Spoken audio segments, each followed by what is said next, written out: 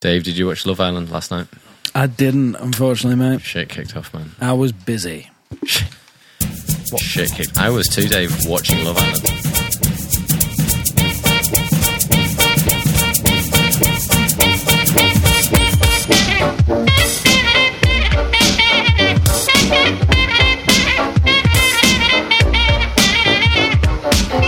Hello everyone and welcome to another edition of Films on Trial.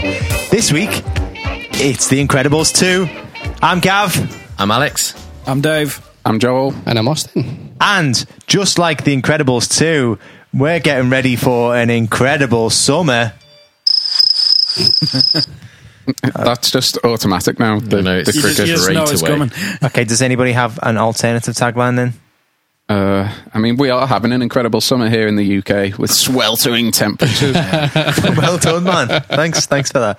Okay, so if you've never heard this show before, basically we take a film and we put it on trial. It's as simple as that. But there'll be a whole host of other hilarious shenanigans, including a caption contest, a quiz, some terrible xylophone playing, a bad impression or two, and a lot of banter. Before we get on to the bulk of the show, this is just to say that this is a bonus episode. We're reviewing something that's currently out of the cinema at the moment with Incredibles 2. Our last bonus episode that we reviewed was Jurassic World 2. And Austin, you were the judge and you decided that the film should be placed on the shit list. Do you agree with your verdict? Not in the slightest, actually. I feel like you guys all led me up the wrong path there. It was actually a really, really good film. I tried to steer in the right direction, mate. It was genuinely very entertaining, and I thought it was better than the first Jurassic World by a long way. I thought you did watch Jurassic World 2? Number 2. Jurassic Park 2. Equally, both of them are very good films, and I think you are giving them, all of the men involved and women involved in them, a disservice. Wow. I'm with Ozzy. I think Jurassic World 2 was How much have really they paid you?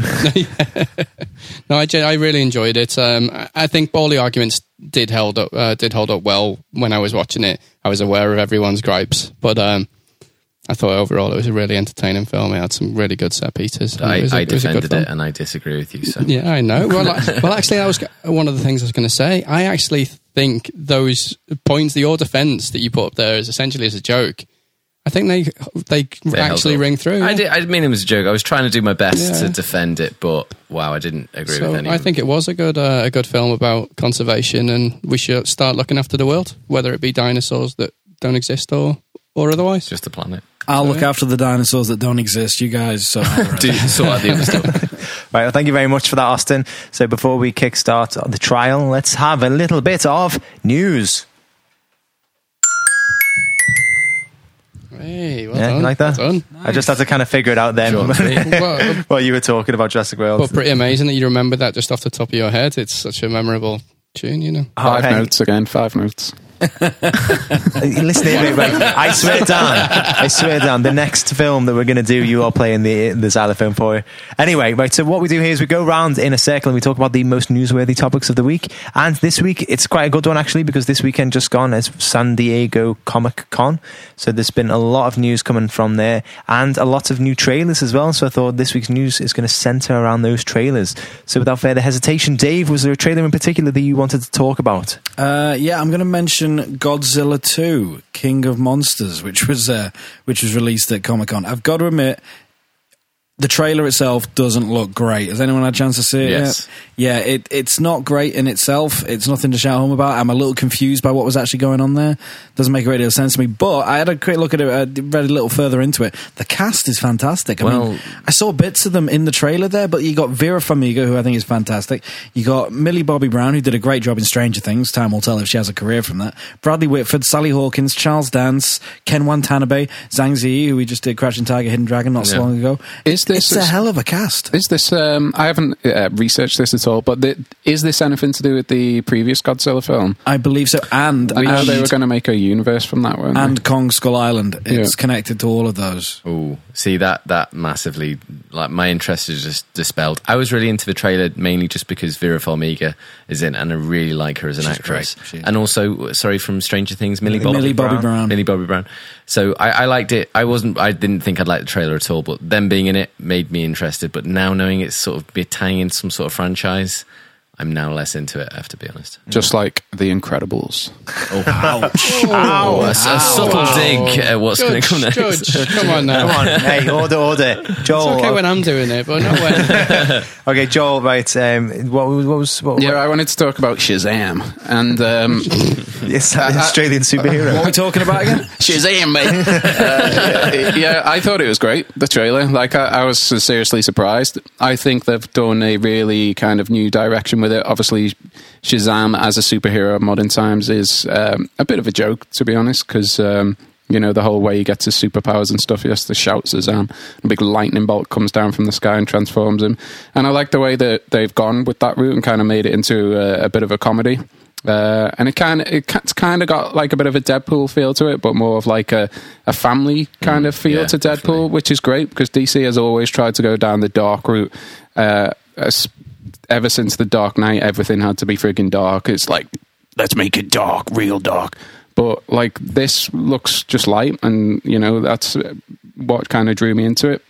I like the main casting. I can't remember his name, but he's in Chuck, which I watched a lot of. It was a good.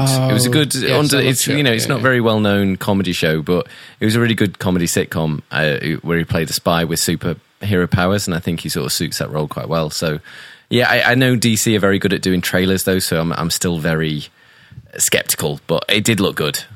Yeah, I think it'll be very interesting anyway. And as you said, sort of like a light-hearted Deadpool.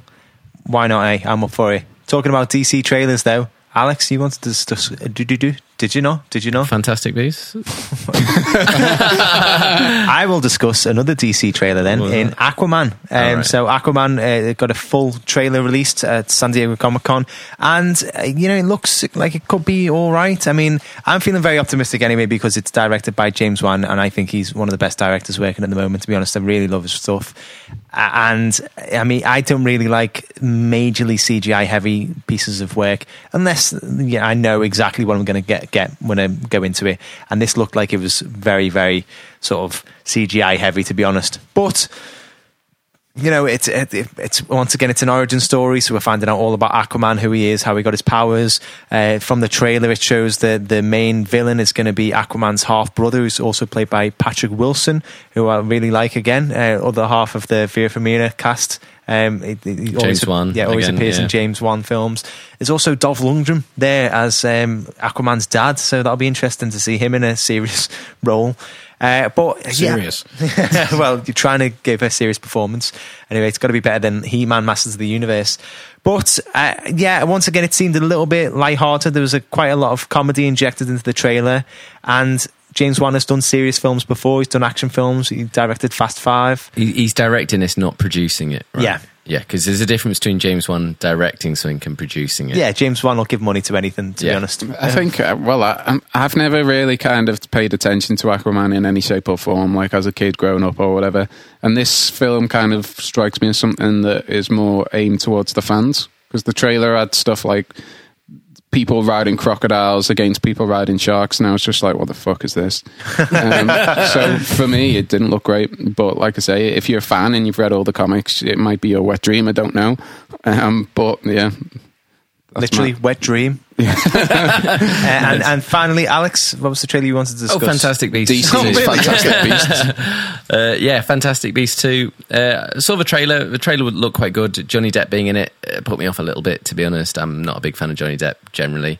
You like Jude Law, though, don't you? Oh, yeah, that too. Jude Law as Dumbledore. I really like the books of Harry Potter, so I'm not that interested in films. The films have always kind of annoyed me. But I have to say, watching this trailer, it did look quite fun as well, to be honest. Like, I've always wanted the Harry Potter books to be done well. Did you like the original? No, what, the films or the Fantastic Beasts? No, not really. I didn't. So, I'm not holding out a lot of hope. No, I thought that was a really good film as well. I am a die-hard fan of the books, so anything that's not off. I've never read. Yeah, it's a book, though, isn't it? Yeah, it is, Joel. And have you read the book? What for? Fantastic Beasts. Fantastic Beasts wasn't a book. No. It wasn't a book. No, it is a book now, though, isn't it? I don't think so. I think no. J.K. Rowling didn't write. It's kind of a book within the book. It was one of their one of their textbooks, like something mentioned when they were at school. Yeah, it was something mentioned. It wasn't an actual story. Make a story. I sworn you could buy a book. Sorry, Zachary Levi, Chuck, just came back. I've been torturing myself with that for a few minutes now. I tell you what, we're going to move off from this debate of whether Fantastic Beasts is a book and who Zachary Levi is. Right, okay, so Alex, was there something that you wanted to mention in this week's Film Feels? Yes, I did. So this week's Film Feels Pixar is about Pixar. So sorry, this is related to what we're talking about, The Incredibles. I want to ask, what is your favourite animated film? I can see how eager you were to ask us that, how keen you were to know. Just to say that Alex is about 8 beers in. and I'm also judging. So. So favourite animated film, full stop? How do we define? Yeah, how we define an animation? Oh, I didn't think this would be a big thing. Just favourite animated film ever. What about the Transformers movie? Okay, maybe more family orientated. I'm talking more maybe Disney. All right, go for Disney. The cartoon. That's what I was talking about. Sorry. Oh my god! Just pick a fucking cartoon. I literally just picked a cartoon. What Joel said. What about All Dogs Go to Heaven? I like that. All right, thanks, Gav. What's yours, Alex? Favourite animated film? I might have to go for Shrek. To be honest, I did enjoy that a lot. I absolutely loved Shrek. I thought that was a really, really good choice. I mean, and I've always thought of your judgment as being quite wonderful. Nice. You suck. Good work. By the way, I thought seriously, Shrek was a good film, and so is Shrek 2, and Shrek good soundtrack, good script, and whatever else happened with Shrek. Makes a good musical too. I saw it live. Was it? Yeah. I think for my favourite animation, I've got to say Lion King, just because it's the first film I ever went to see twice at the cinema. Okay. When I was 7, and so there's nice. A little bit of nostalgia. It's nice. Oh. Joel. You suppose you don't like films that don't have explosions? Mine would probably be the same answer as my musical, to be honest. In Hercules, I just absolutely loved it. That's great. It's a great film. Yeah, it is a great film. So shut your mouth. Joel's just phoning in here. Every single film feel is going to be Hercules for his answer. Speaking about Hercules, Austin, can you smell that? Jesus. Whatever. That was a really good link you had there and everything. That was going so well. So anyway, The Rock has been cooking quite up. Why does everyone look at me like they don't know what's going to come next?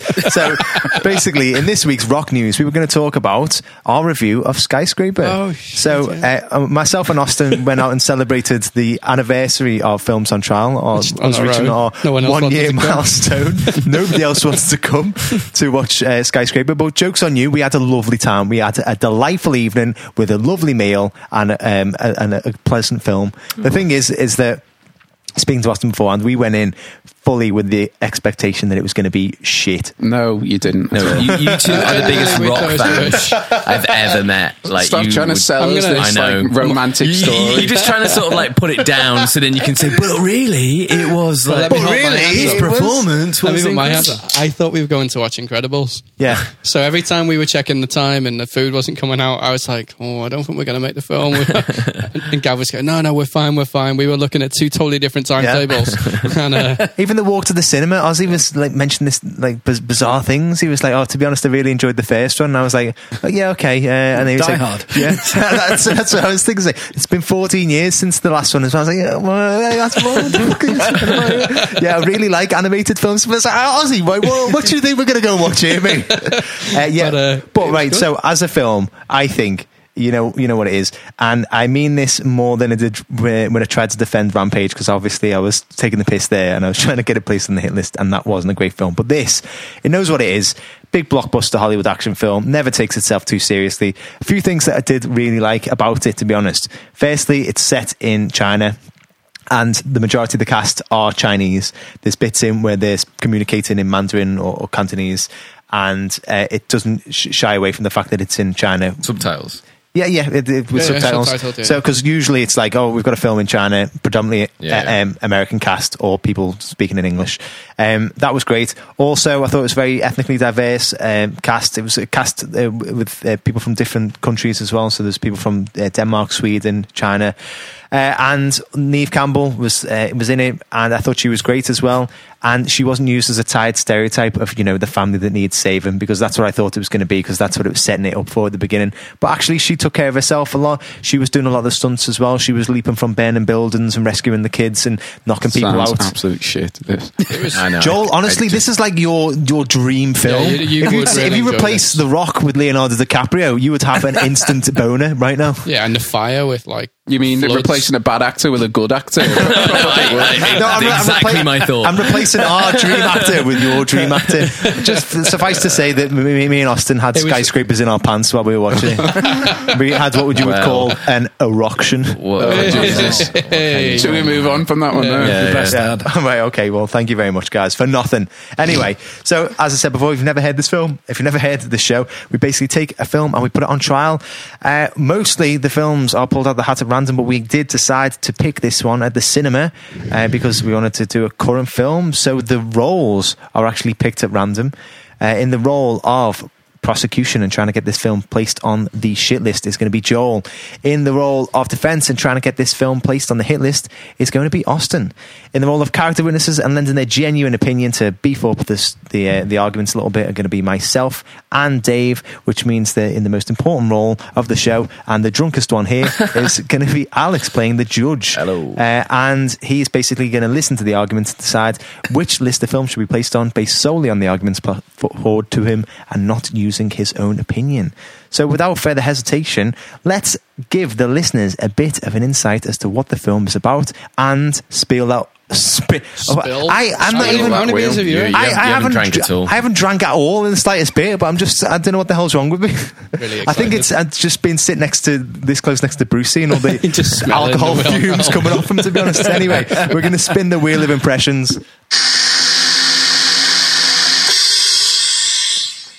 Okay, so it has landed on Dave. Okay, and basically you've just got to read the synopsis of the film out in the style of a person or character or an impression that we've picked. So guys, it is The Incredibles 2. So what should Dave read the synopsis out in the style of? Frozone? Frodo, did you just say? Frodo, yeah. Oh, fuck, I watched the wrong film again. What about Mr. Incredible? Mr. Incredible. What about Elastic? No. What about Edna? Edna Mode. Yeah, Edna. Okay, right. Edna Mode. Edna Mode. Right. Love Okay, it. Dave. I have to do this. Okay, thank you, man. Okay, so Edna Mode, kind of nasally, bit of a weird accent, my God, you've gotten fat. Oh, you got it. You've got Yes. it. Yes. Papa, Mr. Incredible, is left to care for kids while Helen, Elastigirl, is out saving the world, darling. Oh, Yes. Dave. Well done. Yes. Well done. Well done. I almost imagine if Gav had done that, it would be Christopher Walken again. It'd be my Arnie impression thing. He's out saving the world. Darling. Right, okay, so Alex, without further hesitation, would you like to kick off proceedings, please? Yes, I haven't seen the film, so basically, whenever I've not seen a film that's out of the cinema, convince me that I should go and pay some good money to go and see it. I am going to start off. Just to say as well, by the way, that it's going to be a very spoilerific episode. Yes, it is very spoilerific. So From the off. to start with, I think I'm gonna want to hear prosecution first. So Joel, Okay. convince me. Just remember that the defence is somebody who went to see Skyscraper at the cinema. So in terms of this film, we've had to wait 14 years for a sequel, as Austin actually alluded to earlier on. So kids who watched this at the time, they're now all grown up. And while adults can enjoy it, you can't deny that it's made for a younger generation. So we're seeing so many studios now, again, as we've alluded to time and time again, just grind out films to rake in the cash. And after the ending of something like Toy Story 3, how perfect that was left, and then watching The Incredibles 2, this effort, to be honest, has got me worried. Even Toy Story 4 will be tainted with the fourth release. The Incredibles 2, to me, represents nothing more than a greedy corporate remake of the original film. So when the original came out, we didn't have the Marvel Universe, we didn't have The Dark Knight even, we didn't have any of the superhero films that we have today. It was kind of groundbreaking, it was new. But now we've got higher benchmarks, we've got things and other films to compare it to. The market is much more saturated now with superhero films, and times are changing. However, in The Incredibles 2, the story continues straight away from The Incredibles. And even though it's 14 years later, kind of time-wise, as we're sat here now, it's as if nothing has actually changed. So the film hasn't evolved in message, tone, or plot, and is outdated in nearly every single way. So compare this to other Pixar films, such as Inside Out or Coco, which are recent ones. They touched on emotional and moving topics, and this film is just wacky, pointless action. There are certain set pieces which overshadow the others. The fight with, like, in the really small spaces with the LED lights, I thought that one was brilliant. And to be honest, it left a lot of the other fights kind of wanting. You compare it to other superhero films, even though this is an animated film, it still should be compared. Something like Infinity War, where even some of the kind of grander set pieces, they never felt as if they overshadowed the one before, because they were always exciting. This film also suffers from a massive dose of over-familiarity. It does nothing at all new with the plot. It's pretty much the exact same film with a different coat on it. The old bait and switch now is just so tired that it's hardly worth watching, even for a kids' film. It hits all the same notes as the original movie, down to the anxiety and fear of using their powers in public. So the original had something to say. There was a clear message in there, as many Pixar films have and do. And as mentioned previously, but this has such a tight narrative that it lacks absolutely any ambition. Does it try and empower women by making the dad stay at home and having the females take the lead? Evelyn's motives, to be honest, as a villain are depressingly simple. She harbours absolutely no ambition to actually take over DevTech. Instead, she just wants to be appreciated for the hard work that she does. Her alter ego seems to criticise consumerism and innovation, which are the very things Pixar thrive on. When you're sat in a cinema having paid the price of an entry fee to get in, this one felt a little bit strange to me. Elastigirl only seems to act with her family's permission, and in doing so undermines her own authority. And the other characters, Violet and Dash, their arcs largely exist to serve Bob's own storyline about learning to take hold of the house. Violet's particular story had a great deal of potential in as far as exploring how a child with superpowers growing up in a world with superheroes are illegal could affect her sense of, like, well-being and self. But instead, her arc boils down to either focusing on her dating life or providing a challenge for Bob to overcome, which is just an overblown stereotype. And considering how much fans enjoyed watching the adventures of the Parr family in the original, it's somewhat of a letdown to see them all ill-served by the sequel. Just finally, we do get a lengthy debate about whether it's better to set a good example for kids by obeying an unjust law or just break it in the hopes of affecting a change in the future. We get a fatally flawed bit of monologue from the villain. We get a weird on-the-nose consideration from Mrs. Incredible about whether it's more important to be the salesman who gets people to line up for your product or to be the designer who makes up her mark and shakes up the status quo. And something which we've criticised other films heavily for, you never actually get the answers in this film. And for me, I was sat there in the cinema, and this is a kids' film, and these messages must surely be lost on kids. It's so overly complicated and over-complex in the message that it tries to convey that I feel like entertaining kids is just one thing on a list that this film actually tries to accomplish. Oosh. Okay. Strong stuff. I can see, Ozzy, you are raring to go here. Straight in. I are feel you ready like, to go? Oh, I'm straight in. I mean, I'm not entirely sure. Well, I'm not entirely sure we watched the same film. I mean, Joel's picked up on loads of points there that I want to pick up on as well, but seems to have just taken away, I don't know, just a totally different view of the matter. So, I mean, for me, like, the film is a continuation of the original film. It picks up immediately at the end of the last one. So the Underminer, who's a great villain, by the way, so he gets a great scene at the start. You know, he's got that best line in there. What's it? He says, I've forgotten his line now. It's about obviously really memorable. Yeah, but he's well, it's because he says it at the end of the last one, and he's about I'm beneath everyone, but nothing is beneath me. You know, and he'll do anything, and you know, and he gets away, and it sets the scene immediately, and it just carries it straight on. So supers are illegal, which, you know, you forget from the end of the last one. That's why, you know, they're misunderstood. Nobody wants the superheroes anymore.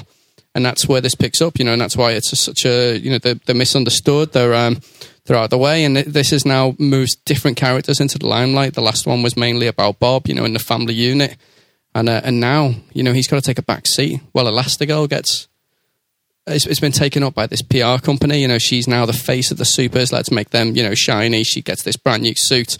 You know, she's looking like the sexy face of the superheroes. Let's get them to the forefront. Let's, you know, it's a big charm offensive. You know, she goes out there and she saves the world from runaway trains. You know, she's out there being a political lobbyist, you know, and she's got this flash new bike. So it's all new tools, all exciting, action-packed from the get-go. You know, it's busy straight away, which is great entertainment for kids. You know, it does that straight away, you know, and then back at home, you've got Bob.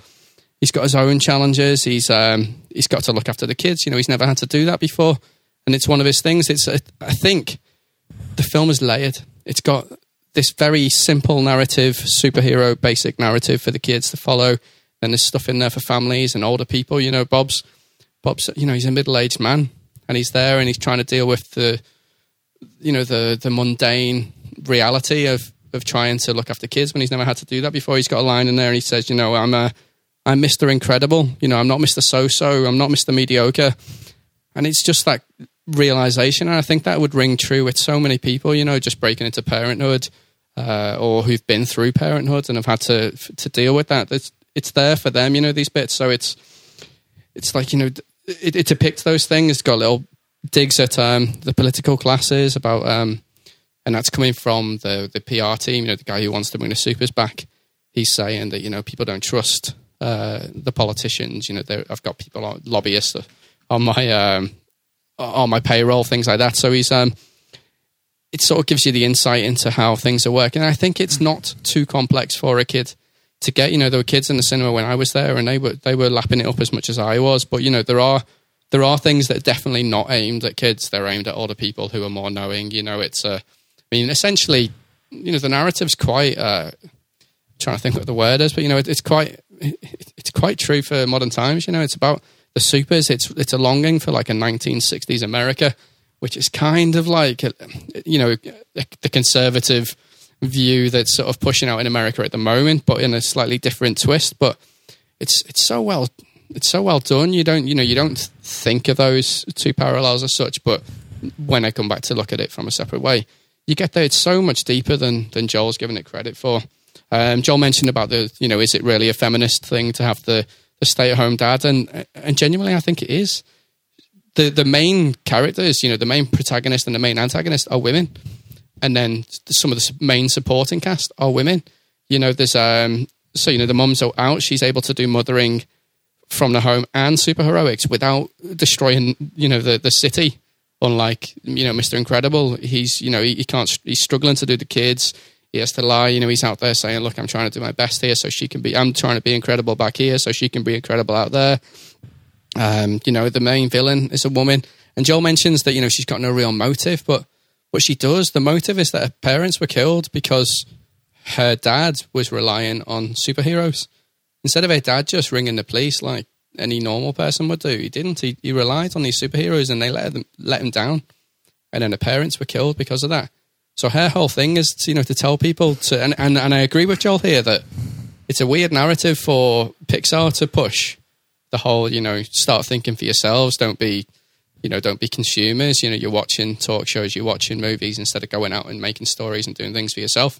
But that's the point. I mean, I do agree that maybe the director doesn't believe that because she's the bad guy, but you know, the actual arc is there. That she's out trying to push something that, you know, she believes in. It's not because she wants to, you know, it's not. She doesn't want to take over DevTech. That's not what she's trying to do. She's trying to educate the world to think for themselves and not to just rely on, you know, this special few to come and look after everyone. So I feel like although Joel's picked up on lots of the main points, just totally taken a different see.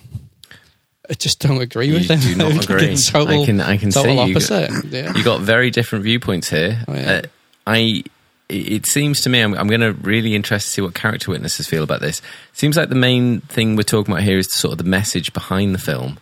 And Joel's sort of saying that he didn't really feel like the message was quite convoluted. There was a tight narrative. He was saying like there was a lot of action pieces, which weren't particularly good, but the message sort of got lost a little bit. It was there, but it didn't feel like it landed very much. Before you jump to those guys, you mentioned that the action pieces were not very good. I absolutely beg to differ. I thought the action pieces were all good, and some of the best fight scenes. In fact, my favourite fight scene was actually Jack against a raccoon.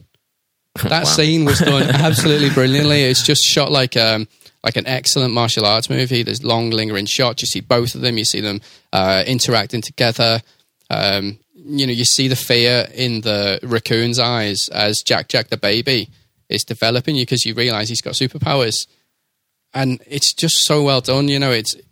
It's reminiscent of a different film altogether. It's awesome. I feel incredible. In fact, Ozzy thinks they're nice. Ozzy thinks the action set pieces are very good, and I think what I want to know a little bit here is, it seems a lot of difference, but did the message land in this film? Like, was it, Ozzy saying that there was a layered message, so there was something for the children there, and there was also something for, people facing parenthood, not facing, but entering parenthood for the first time. It was layered, it was complex, but it was there. Joel's saying it wasn't there, it was all a bit messy, is the impression I got. Gav, what did you think about the messages in the film? I'm going to 100% completely agree with Joel on this one. I felt the entire film was very unnecessary. It felt like it didn't really need to be made. Pixar waited 14 years for this, and I thought the story was going to be rock solid and a tale that really needed to be told, but it just wasn't the case. It ended up being this really tired Freaky Friday gender swap role storyline that's been told a million times by Hollywood before. It's like, can a woman go and be a breadwinner? Can a man look after children and cook and clean? What's going to happen? It's bonkers. Did you think it was a relevant message for today? Not really. It's just like it felt to me that it was the same film being told again. So we had the core story was one of the Incredibles gets offered a secret job to use their superpowers, and there's actually a sinister ulterior motive behind it. They get in danger, the family needs to rescue them. That all happened in Incredibles 1. When Incredibles 1 left off, the family were brought together, and that was the most interesting part of the story. I felt like they should have built on that and made this film all about the family, but instead they just told the exact same story again, relegating the family that we know we kind of came to like at the end of the last film, relegating them to sort of side character parts. We hardly hear anything from Violet or the other kids, and it just felt unnecessary. The whole thing was like a sort of, that, as I said, that gender swap storyline, which is just unnecessary. Not a layered message. No, not really. I would have liked it more if the focus would have been on the family. I mean, it was great, as he was saying, that the main focus was the Elastigirl, is he? And that the main protagonist and the antagonist as well was a female. But once again, that felt like it was coming a million miles off as well. It was like, oh, who's the big baddie here? Okay. There's only two main other characters in it. Is it going to be one or is it going to be the other? And didn't quite land for you. No, I don't think it landed at all, to be honest. Dave, what did you think? I can't disagree with Gav or Joel, especially about how formulaic it seemed, how this is a story we've seen from Hollywood maybe 10, 20 years ago. Not quite sure why it's relevant now. They both make excellent points, and Joel does pick up on a good point that did bother me at the time. There's this dialogue between Elastigirl and the woman who turns out to be the villain, and I think Joel said it was weird or confusing or something like that. He's absolutely right. It took me out of the moment. I was like, this is really forced, laboured dialogue. Why are they having this conversation?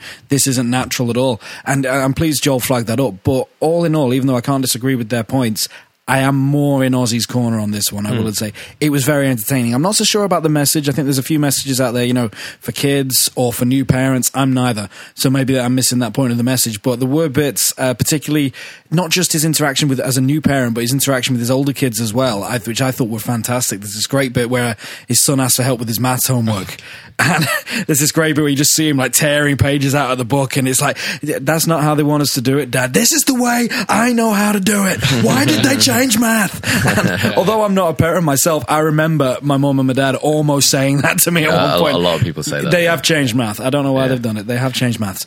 But and Ozzy's right about the raccoon fight with the baby. That is hilarious. So yeah, just quickly before we go back to points, action set pieces. What did you think, Dave? Very good. Yeah. Really well done. I thought, very well done. And Gav? I'm glad Austin brought that bit up before. It was, some of it was good. Some of it felt overproduced again. That bit where the baby just basically mercilessly tortures a raccoon. What the hell was that about? It went on for ages as well. Did the raccoon have it come in? Yes. The raccoon was basically eating out of the bin, right? Yeah, and the baby took umbrage. But you've got to was think that the baby's only reference has been that TV show that is on at the same time. There was a master robber. I'm guessing it was a jokey way of fighting a raccoon. It was. It was hilarious. It wasn't a serious fight. It does destroy that raccoon. Yeah, and it went on for such a long time as well. It went on for a long time. The raccoon's face when the baby bursts into flames and starts walking towards him is brilliant. Okay, thank you, character witnesses. Very good. Ozzy, Joel got to go first last time. Any more things to tell me? Convince me. I'm going to go with the direction. Brad Bird, right, is a tried and tested action. He's an action hero in terms of creating things. He knows that he did Mission Impossible. He was even part of The Simpsons. He's a hero of mine. If anyone who can do great scenes in The Simpsons, it's going to be a big one for me. I think he even did. I think he was involved with the first. Well, he was. He did the first Incredibles as well, didn't he? Yeah, he did. And you can tell. It feels like the same film, and I don't think that's a bad thing. The first film was incredible. Literally, nice. That was actually a phone file. That wasn't Thailand. Yeah. All of my other ones. all of my titles here say like Brad Bird, incredible director. That's what I've actually written down here. But I really do think that it follows on brilliantly from the last one, and I don't think it has to be a new story. Why does it have to be something that's a great new tale that has to be told? It can be the same story. It's 14 years later. We've got new kids to tell the story to, to give this a new message to, and I think it does include new routes. I mentioned that before, different things to talk about, but I think rather than labour that again, I think this time around it's a huge spectacle, bigger than the last one in terms of the actual set pieces, and I don't think that's a problem at all. Joel mentioned about it being a very tight narrative, and maybe too simple, so it means that you can't. You can't get too much out of it. It's set piece. It's not set piece after set piece. No. I mean, there is that, but the actual story is it's more. It's multifaceted, and I think both Joel and Gav there talked about. Maybe Dave did as well, but there was this talk about her having to ask, is it a feminist piece when she's asked permission to go out and do that? That's a family trait. You know what I mean? You don't. Someone in a family, and Joel's going to learn this in a few months' time, is you don't just go off and do whatever you want anymore. You have to ask, you have to check, this is part of the family unit. So if I want to go and do something, I can just go and do it, but it's not very fair on the rest of the family. You make decisions as a family to deal with what you're going to do going forward, and that's what she does, and I think it captures that family life the same way it did in the first one. I think it still captures it really well in this. It's perfect. And does it freshen it up then from the first one? Because it needs to be a little different, doesn't it, surely? Yeah, it does, but not massively. I'm not going to lie.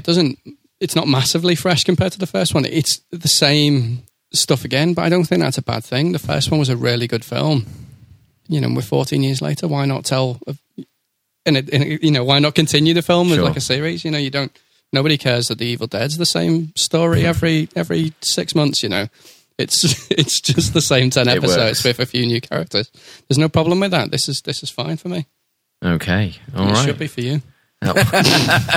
Wow. That was directly into my eyes. That was quite intense. He's got that gaze, hasn't he? Doesn't he? Joel, where do you come on that? Like, it worked the first time. It's going to work the second time, and it does work. Dave was saying it's fun.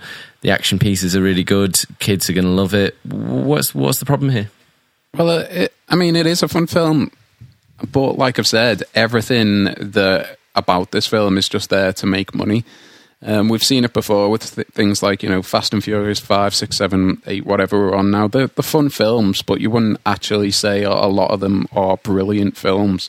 They're just kind of pumped out because they know that they make money. And I think this is kind of exploitation here at its finest in terms of exploiting the popularity of the first film. And Austin said it feels like the same film. And as I mentioned before, that's pretty much because it is exactly the same film. the message in the first film is kind of clear as well. So it was always lauded for having such a kind of profound message. And I can't remember the actual tagline from the first film, but it's something like "Everybody is incredible" or something like that. And it's kind of basically about looking at at yourself and finding something unique about yourself and being happy with yourself and all that type of thing. But there's nothing here, like I say. It tries to do certain things and all of them just fall flat. And for a kid's film, it's far too complex for that anyway. The movie, it does try to empower women, but it's done in the wrong way and it makes it look old-fashioned. Get what Austin's saying about communication and things like that within a family, but that's not really what happens here. She comes back to Mr. Incredible and says, "Do you think I should do this?" Where it's her job. I don't come home and say something about my job to my partner and say, "Because you're the man." Well, no, it's because it's my job and it's my job to know what my job is. I make my own decisions. But overall, it's a backward step in terms of that. And it's very confused and it's a very poor and dilated attempt as well to deliver a message. To be honest, if you look at Pixar as a history, they've proven that they can't actually make sequels, with the exception of Toy Story. Nearly every single one has been underwhelming. You look at Cars 2, which is probably one of the worst Pixar films. Monsters University, very underwhelming. Finding Dory, again, was just another cash grab. And it's something that the studio has done pretty badly recently in terms of going for the money rather than making good films. It's actually when they make the more unique films, like some of the ones that I mentioned before, like Inside Out, when I feel that they're doing their best work. So for me, that is pretty much it in a nutshell. I just don't think that this film did anything new or tried to do anything new, and I think doing the same thing 14 years later, for me, is just a massive oversight on their part. Okay, character witnesses. Ozzy's main thing is, they didn't do it. It worked the first time. It worked the second time. It doesn't matter. It's a good story. It's for a little generation because it's 14 years later. It doesn't hugely matter. Joel's saying it's 14 years later. Why isn't there a new message? It was a long time. We should have had something. My main thing is it stale? Does this film feel stale when you watch it? Or does it feel just as fresh as the first one? Dave? Joel's right, this is a recycled story. It's essentially a mirror image of the first one, but it didn't feel stale. I was still very much entertained. I was still very much enjoying the film that was in front of me. You recognise the similarities straight off. It's not subtle. But I see what Austin's saying about it. It's been 14 years since the last one. The flip side of that is we waited 14 years for this. But on the other hand, the kids that watched The Incredibles back then have grown up and, it's been a while since they saw it. There's a new generation of kids out there that won't remember seeing the original in that kind of context. So I don't think I think it'll get away with it, I think, in the grand scheme of things. But it is a mirror image of the story. There's no lie in that. Okay, Gav? I just felt like it was a weaker version of Incredibles 1, to be honest.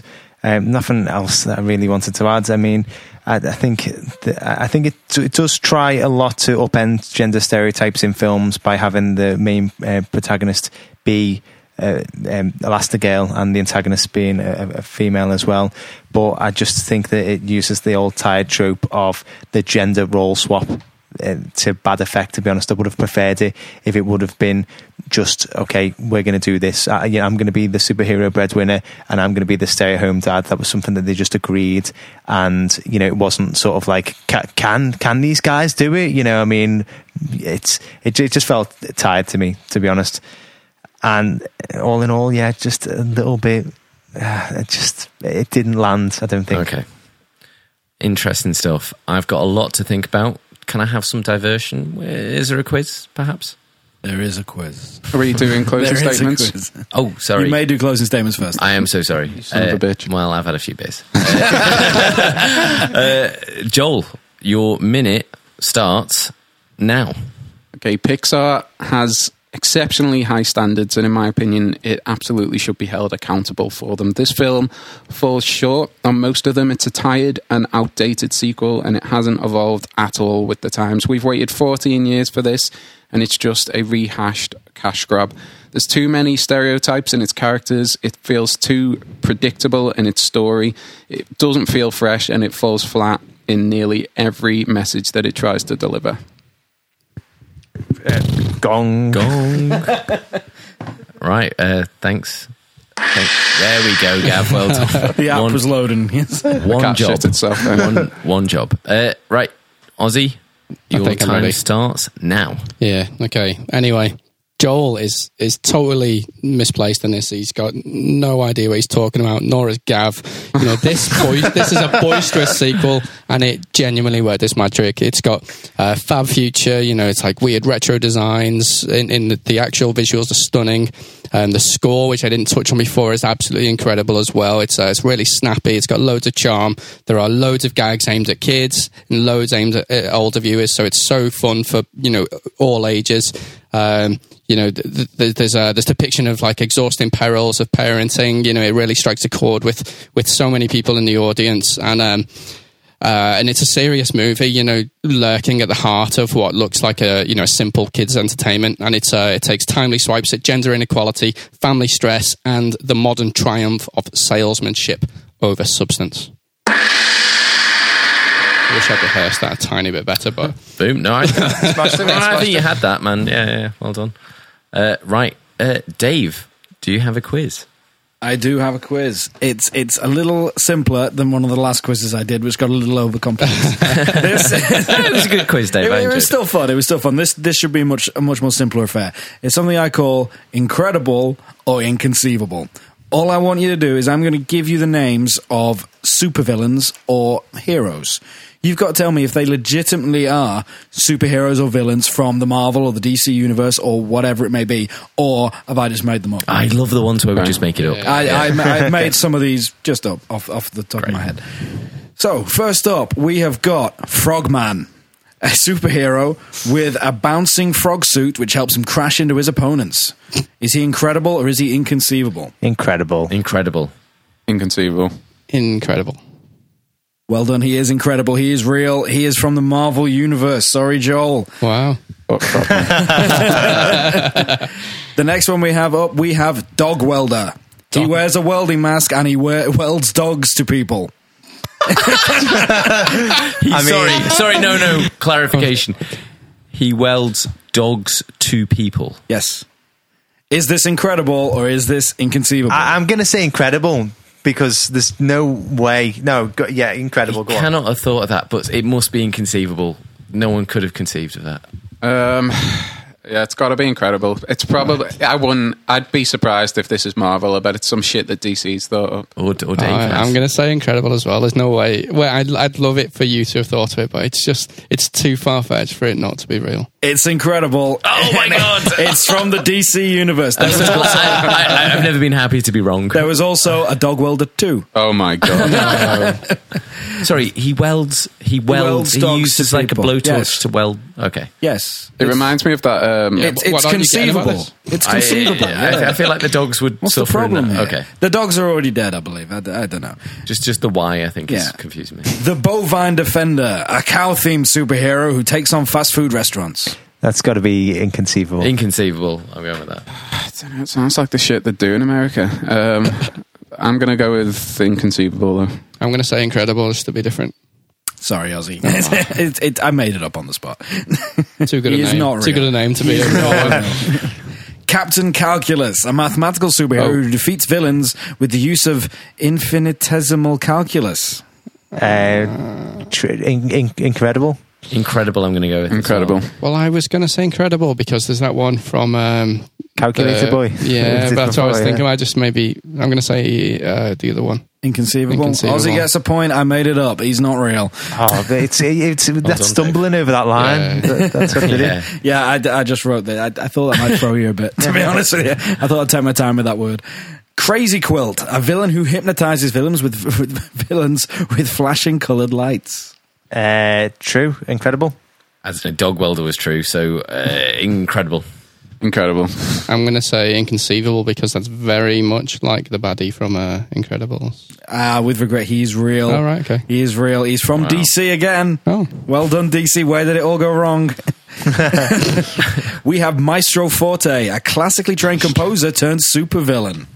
True. Incredible. Definitely. No, inconceivable. I want Dave to Inconceivable. make it. Yeah. Incredible. Alex and Joel have got it. I made him up. Well, no, I sort of made him up. Dave. He's actually a character from the sequel to Beauty and the Beast, The Enchanted Christmas. Yeah. He wasn't a supervillain. He was just an organ or something. I don't know. The Plasterer defeats bank robbers by sealing them in the very vaults they're trying to rob. Oh my God. Oh, please, incredible. Please, inconceivable. Inconceivable. I've seen The Plasterer in Gav's house, and it's incredible. Alex and Joel get it again. I made him up. He's well not done, real. Dave. As if he's real. Come on. Arm Fall Off Boy. He has the ability to remove his limbs and club people with them. Fuck. Oh, Jesus. Incredible. Please. Incredible as well. Incredible. You're all right. He's real. Oh, wow. Guess which universe he's from? DC. DC. They strike again. My God. Matter Eater Lad. Ability to eat any matter. Is matter Inconceivable. that like Greek dish? But anything. He can eat that, and he has there are no repercussions for it. You're thinking of the Greek superhero feta eating lad. Incredible. Inconceivable. Sorry, I was thinking of the Portuguese cream egg custard dish. Pastel The de natter. Oh. So I'm going to say That's inconceivable. Natterjack. Natterjack. He's one of the characters in Incredibles, isn't he? He said inconceivable. I'm sorry, he is incredible. Oh, He's wow. real. Guess which universe he's from? DC. DC. Go DC. And the final one, Honeybee Man, one-time superhero of unknown origin who took part in a sting operation against gangsters, knowing it was a suicide mission. My God. Inconceivable. Inconceivable. That is- I'm going to go with incredible just because I want it to be Too true. well written to be real. It's inconceivable. Totally inconceivable. Go, Dave. You need to write that comic. Well done, guys. I have to say, though, Alex, you won. Hey. Well done. Well Come done. in. You win a Freddo. Oh, brilliant. Right. Which you won't get. Melted Freddo. Right. To come down to the verdict. Okay, this film, you disagreed a lot on this film. It seems like you watched almost totally different films. A big point that the character witnesses and everyone was talking about was this is for a new generation. I'm going to say that actually I think kids do remember films. I think DVDs are rewatched and rewatched and rewatched and rewatched. And I think kids who are watching The Incredibles 2 will definitely have seen The Incredibles 1. I think most households with kids will have seen The Incredibles. It was a very popular film. So I don't think that really this will be a new time to see it. I don't think it will be that fresh for them. It just didn't convince me that the message was the strongest in this film. I just wasn't convinced by it. It felt a little bit, it sounded like a little bit rehashed a bit, and also it sounded a little bit clumsy in places. It didn't seem like it really sort of all pulled together and had a strong message. I was very convinced that there were really good action set pieces, that there were good lines, there were good characters, and there were good jokes. So it felt to me like it had all the bits that you need surrounding a really good kids film, In the right order. but it didn't have the heart that a kids film really needs. I don't think it had that just central unifying message that runs through a really good kids film and many just adult films, but I just don't think it was there. And for that reason, I'm sorry, it's going on the shit list. I'm disappointed now. Again. Ozzy, how many times have I been on the other side of this microphone? The whole time he was looking at Ozzy, smiling. Okay, so genuine opinions Like here. on a shit list. Genuine opinions. Joel, did you really hate it as much as you made out? No, I didn't hate it, but it's definitely worse than the original. And as far as Pixar goes, it's definitely, I would say, one of their worst that they've done as well. So No. it's I'd say it's pretty much on the right list if you hold Pixar accountable to the standards that they normally perform at. And Austin? I loved it. I thought it was way better than the first. I thought it was actually, I'd say I'd go with the opposite to Joel. I'd say it's one of their best. Are you I'd sure say you it's didn't up watch there the with- first and thought it was the second? I watched the first and then the second just to make sure I didn't miss anything. But I thought it was right up there with Up, and that was DreamWorks, wasn't it? Not even Pixar. But it was right up there with Inside Out and the first one. I thought it was really good. Bit Up was Pixar, wasn't it? I don't know. Don't know. Anyway. It was good anyway. Character witnesses, you just said what you said. How you Yeah, I felt. think maybe I was a little bit too harsh on it, but I think it's just because I really liked the first one and I wanted it to be more about the family. And when I went in, I mean, you know me, I'm all for like gender equality in films, and I'm always saying that, you know, like female roles should be given more in especially big blockbuster films. But I just thought that the whole essence of The Incredibles was about the family unit, and it just didn't feel like that. It just felt like a lot of the other family members were just relegated to side parts. So Dave? Yeah, I enjoyed it. I was thoroughly entertained, to be honest with you. I really liked it. I'd have put it on the hit list. But I see where Joel was coming from. It's flawed. It is flawed. And I wouldn't say it's quite as good as the first one, but really enjoyable. And I would recommend watching it.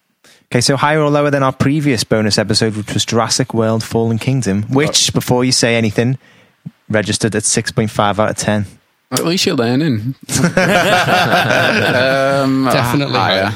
I'd probably say low higher. 7s. Okay. I think high 8s. Oh, well, not that high, but 8.2 out of 10. So, well done, Austin. Yeah. So, just before we close things off, I think it's time for a little bit of a caption contest. You can walk home tonight. So, basically, I've taken a screenshot of the film and I've asked for all of our friends and followers on Twitter to provide a caption, and the winner is going to win a frog-shaped chocolate treat,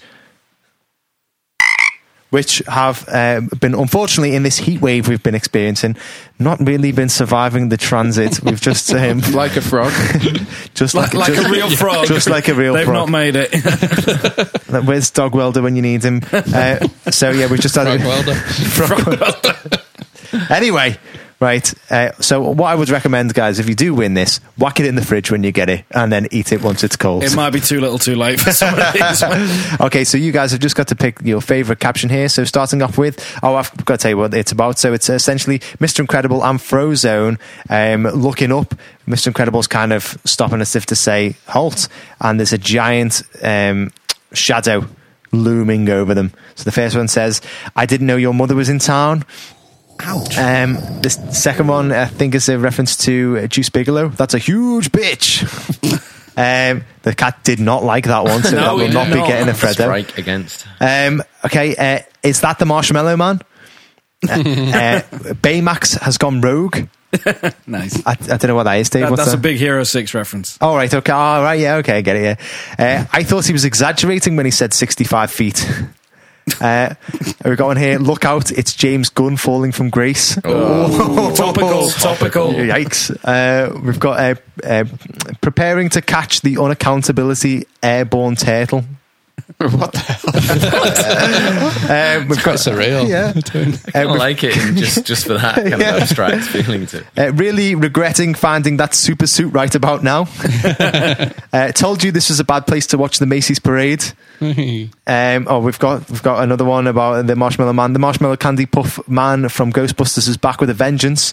I warned you to remember her birthday, Frozone.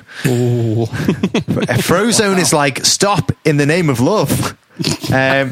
Another one, when your mother-in-law comes to visit. When is this the same person? Just constantly. Really doesn't like the mother-in-law. It has something to say. We got another one here. When you realise your firstborn can walk unassisted.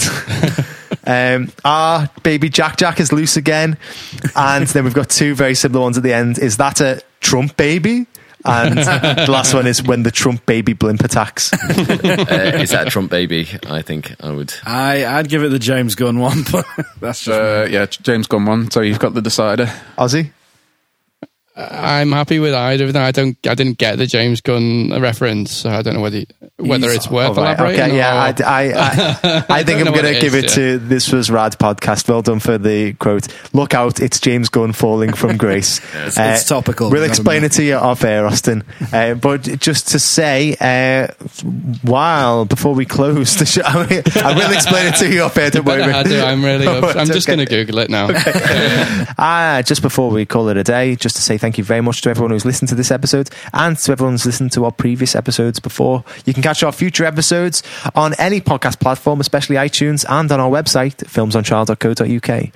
Why not check us out on Twitter @FilmTrials, where you can suggest a film for us to put on trial. We will put it on the hat, hopefully get round to reviewing it. Also, while you're there, why not check out our friends and collaborators @Ozzy Ray and @the_Quirks. That's Austin Ray and Winston Sang, our music producer and graphic artist, respectively. And check us out on all other social media platforms, including Facebook, Instagram, and YouTube. Just to say that this has been a one-off bonus episode, and our next one-off bonus episode in a few weeks' time is going to be the Jason Statham shark actioner, The Meg. So, looking forward to that. We've picked the roles out of the hat at random for that one. In the role of defense, it's going to be me. good. In the role of prosecution, we've got Captain Dave. Okay. In the role of character witness, we have got Alex, and we've got Austin, and in the role of judge, it's going to be Joel. So look forward to that one. So just to say thank you very much, everyone, and we will be in your ears next time with something else. Goodbye.